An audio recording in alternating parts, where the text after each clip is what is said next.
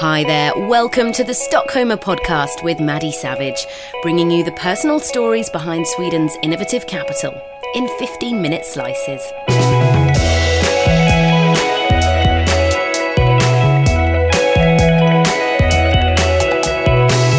I'm very passionate and I'm more or less like obsessed with my company. You know, that's both a curse, but also that's one of my strengths as well. And I've never felt more alive than I do doing what I do right now. That's Elsa Bernadotte, who's on a mission to rescue leftover meals as the co-founder and chief operating officer at one of Sweden's fastest growing food apps, Karma. The company was listed among the hottest Stockholm startups by Wired magazine earlier this year, and it's attracted more than $1 million in investment. Age 29, Elsa's already made one successful business exit, selling her first venture, a frozen snack startup called Pop Fruits. And, fun fact, she's distantly related to the Swedish king. The Stockholmer. We are at Kitchen and Table in the Kungsholmen neighbourhood of Stockholm. This is one of the restaurants that Karma works with. They're just setting up for the day, chefs chopping things up in the kitchen. We've just had the cleaners coming through. So a very vibrant place around us. We'll talk about your background in a moment, Elsa, but first of all, just tell us what exactly Karma does here. So, as you mentioned, Kitchen and Table is one of our partners, and they're a partner in Karma. And what they do is that they can sell their surplus food through Karma, and then consumers can buy that food through our app at a discounted price. And then they pick up the food at location as takeaway. So this is one of how many locations now around Sweden that are offering this? We have about 1,000 locations. We're in 30 cities in Sweden. You've grown really rapidly, and we'll talk about that more in a moment. But first, let's just go back a little bit. So straight out of uni, your first job wasn't working in food, wasn't working in the tech scene. It was working at Chanel. So something very different. What drew you to that and then drew you out of that? I applied to a lot of different jobs. I just knew I didn't want to go into banking and management consulting. I saw their ad, I liked their way of expressing the role, and when I met them I really liked the person that was going to be my boss. I felt like she was smart and driven, and we got a good rapport, and for me that's really important. Like, if the culture is right, I will usually thrive. But less than a year later you came up with your first startup business, which was connected to ice lollies. How did that come about? I knew that I wanted to start my own business.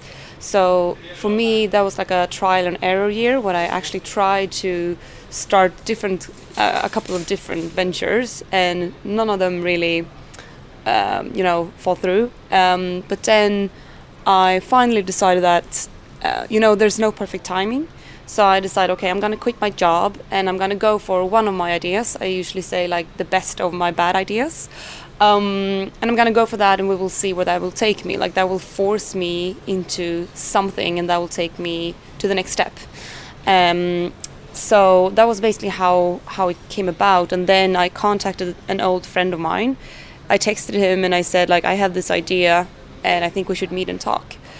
And we met the day after, and I pitched to him like the best of my bad ideas.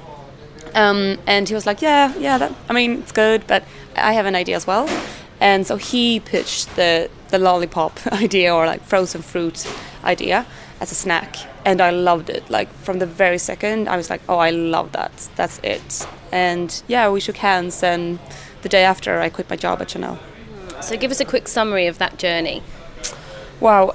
So it took us about a year to set up the company and put up the production line and sell to resellers and put up the website and all the branding and packaging.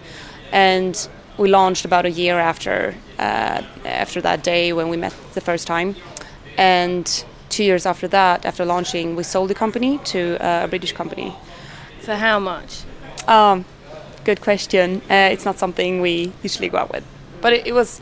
We're really happy about the whole journey, and it was a good... we didn't really plan to make an exit or sell the company, but the opportunity arose and then it felt right. But it obviously left you with a chunk of money to then be able to go on and launch Karma. I wouldn't really say that, to be honest, but it was a good deal. Okay. Yeah. So how did Karma come about? So basically, right after Pop Fruits, which was the name of my first company, I knew that I wanted to start a new company again, and I was looking for new co-founders. I love working in teams, and I also knew that I wanted to get into, more of a digital solution. And my current co-founders that I co-founded Karma with, they heard about me, and they reached out and said, like, we're about to start a company called Karma. We should talk, which we did, and we hit it off straight away. We were supposed to, have a chat for an hour. We were talking for several hours, and it just, it was right from then and there. But the initial premise wasn't so linked to the sustainability aspect that operates here at this restaurant and so many others. No. Talk us through how that also kind of shifted. Yeah, so the initial idea was Karma was a deal platform where we aggregated all kind of deals and became like a bridge from offline to online. So like physical stores could upload their deals into the platform and people could find them. And when we launched the product, we got a lot of users and a lot of deals. But it was also quite clear that we were spreading ourselves a little bit thin in the platform because it was so many different kind of deals that it became a little bit unclear for the users, like who is this relevant for? Is it if I want discounts on clothes or if I'm going to buy, 3 avocados for 2 at a grocery store? And then we had, did a little bit of soul searching within the team and like look at the data, like, okay, so what is working? And we saw 3 things, basically. We saw that people loved the deals correlated to food. They loved when it was like a short time period, like a flash sale. So they got this fear of missing out. And we also saw that restaurants had to upload deals. So we took those 3 insights and like, can we do something with this? And realized that quite quickly about what we're actually looking at is, on the restaurant side, is food waste. Is that a problem? And we fairly quickly realized, oh my God, it's gigantic, it's huge, and no one is really solving it today. And we actually have a platform where we could use this, this solution of adding offers for a short period of time for restaurants to reduce surplus food. So that's the way how it came about, and that was in May 2016. So why do you think the timing was right for this? I think it's an increasing interest among the society and not only the food industry about this problem. Like sustainability has become an increasing important issue or subject on like the political agenda, but also in like society in general. But another thing is that I think today we also have the technology that is, advanced enough, but also easy to use, that makes this possible. And we're also both the food industry but also the consumers are used to using digital tools in a way we weren't a couple of years ago. What about the food industry per se? I mean, it's 3 years since I moved to Stockholm, and even in that time there seems to have been a huge boom in people actually going and eating out, new restaurants popping up all the time. Stockholm in particular is becoming more of a global destination for food, and then you've got all the food delivery apps as well. Right. Yeah, definitely. And I think we will keep on seeing an increasing trend in those aspects, and that's why we really need to find solutions that makes it able for us to actually resource optimize.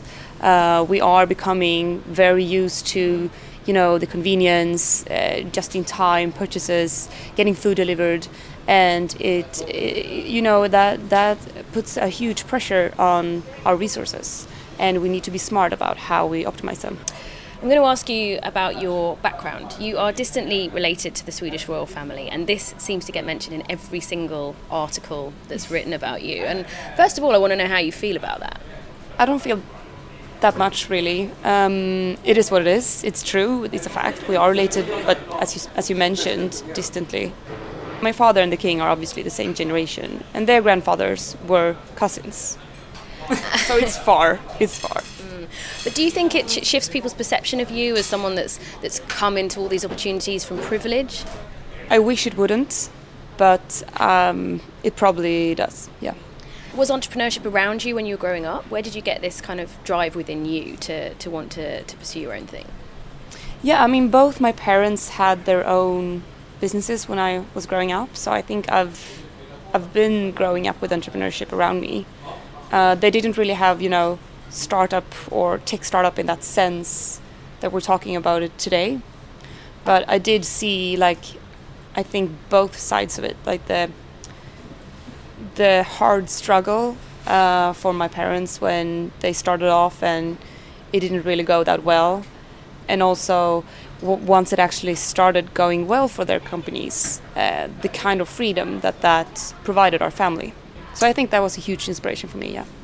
You mentioned you didn't want to go into consulting or banking, so clearly that's something that within your peer group was quite popular. What did people think when, after just 1 year of proper work experience, you quit to do your own thing so early? I think people in general were surprised, a little bit intrigued to see how it would go. They thought it was a huge risk, but overall I also felt that they were happy for me because I think they saw that I really wanted to do this. Obviously, having a financial cushion helps in terms of risk-taking, but do you think you're somebody that has a stronger tendency to risks than others? I don't know. I think it depends a little bit about, your values. And certainty for me is not really to have like a job where I go every day and know what to do. For me, certainty, what I realized is actually knowing that I can control my life and, control my time. And I didn't really feel that I grew or I wasn't really challenged in the sense that I wanted to, and I didn't really feel that I contributed or created something of value at Chanel, and that's why I wasn't happy. So for me, like, entrepreneurship is like the ultimate way of both feeling, huge growth all the time. You're always out of your comfort zone, but at the same time making me feel certain. When you talk about freedom, how does that manifest itself in your life? There's so many different perceptions of entrepreneurship. People, spending their days playing ping pong or working up into 4 o'clock in the morning every night. So how do you integrate work into your life when you are managing a very quickly expanding company? To be honest, right now, I think I'm like the worst example of work-life balance.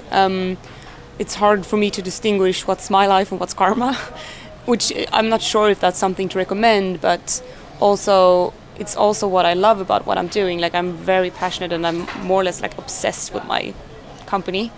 And I think that's both a curse, but also that's one of my strengths as well.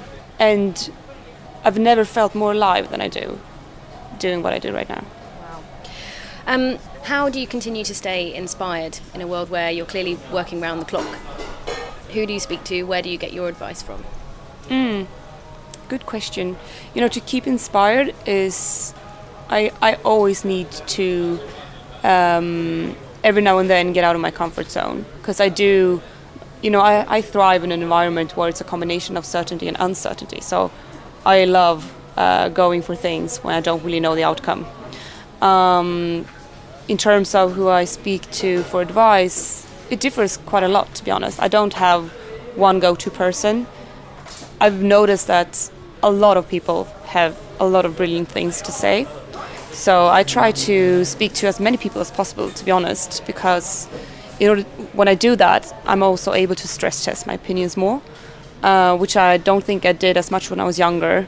And today, when I think that I stress test my opinions a bit more, it's actually helping me feeling more secure about my decisions. What would your advice be to someone in that corporate job that's looking to branch out and do their own thing? Start in some sense, and that could mean 1,000 things. You need to find your own way or what you're comfortable with. For me, when I started Pop Fruits, for example, I decided that I'm okay with losing all my savings, but not more than that. I don't want to be in a situation where I have debts. So that was my bottom line, and I also decided okay, so if this goes to shit, which it probably will, what will I do? And then I had plan B. I will do this and that to survive. And then I was okay with taking the risk, because I knew the worst case scenario is something that I know I can live with and something I can come back from. So that would be a suggestion. I usually say play the whole movie. A lot of the times when I speak to people who want to start something but haven't, I think it's they haven't really questioned, okay, but what does this worst case really mean? And would that be so terrible? Would it mean that you would die? And then it's no. Okay, so what would you do? And then they usually know what to do. So if you want to start a company, I think there's always a way, but it doesn't necessarily have to mean that you have to quit your corporate job. You could start small if that's more suitable for you.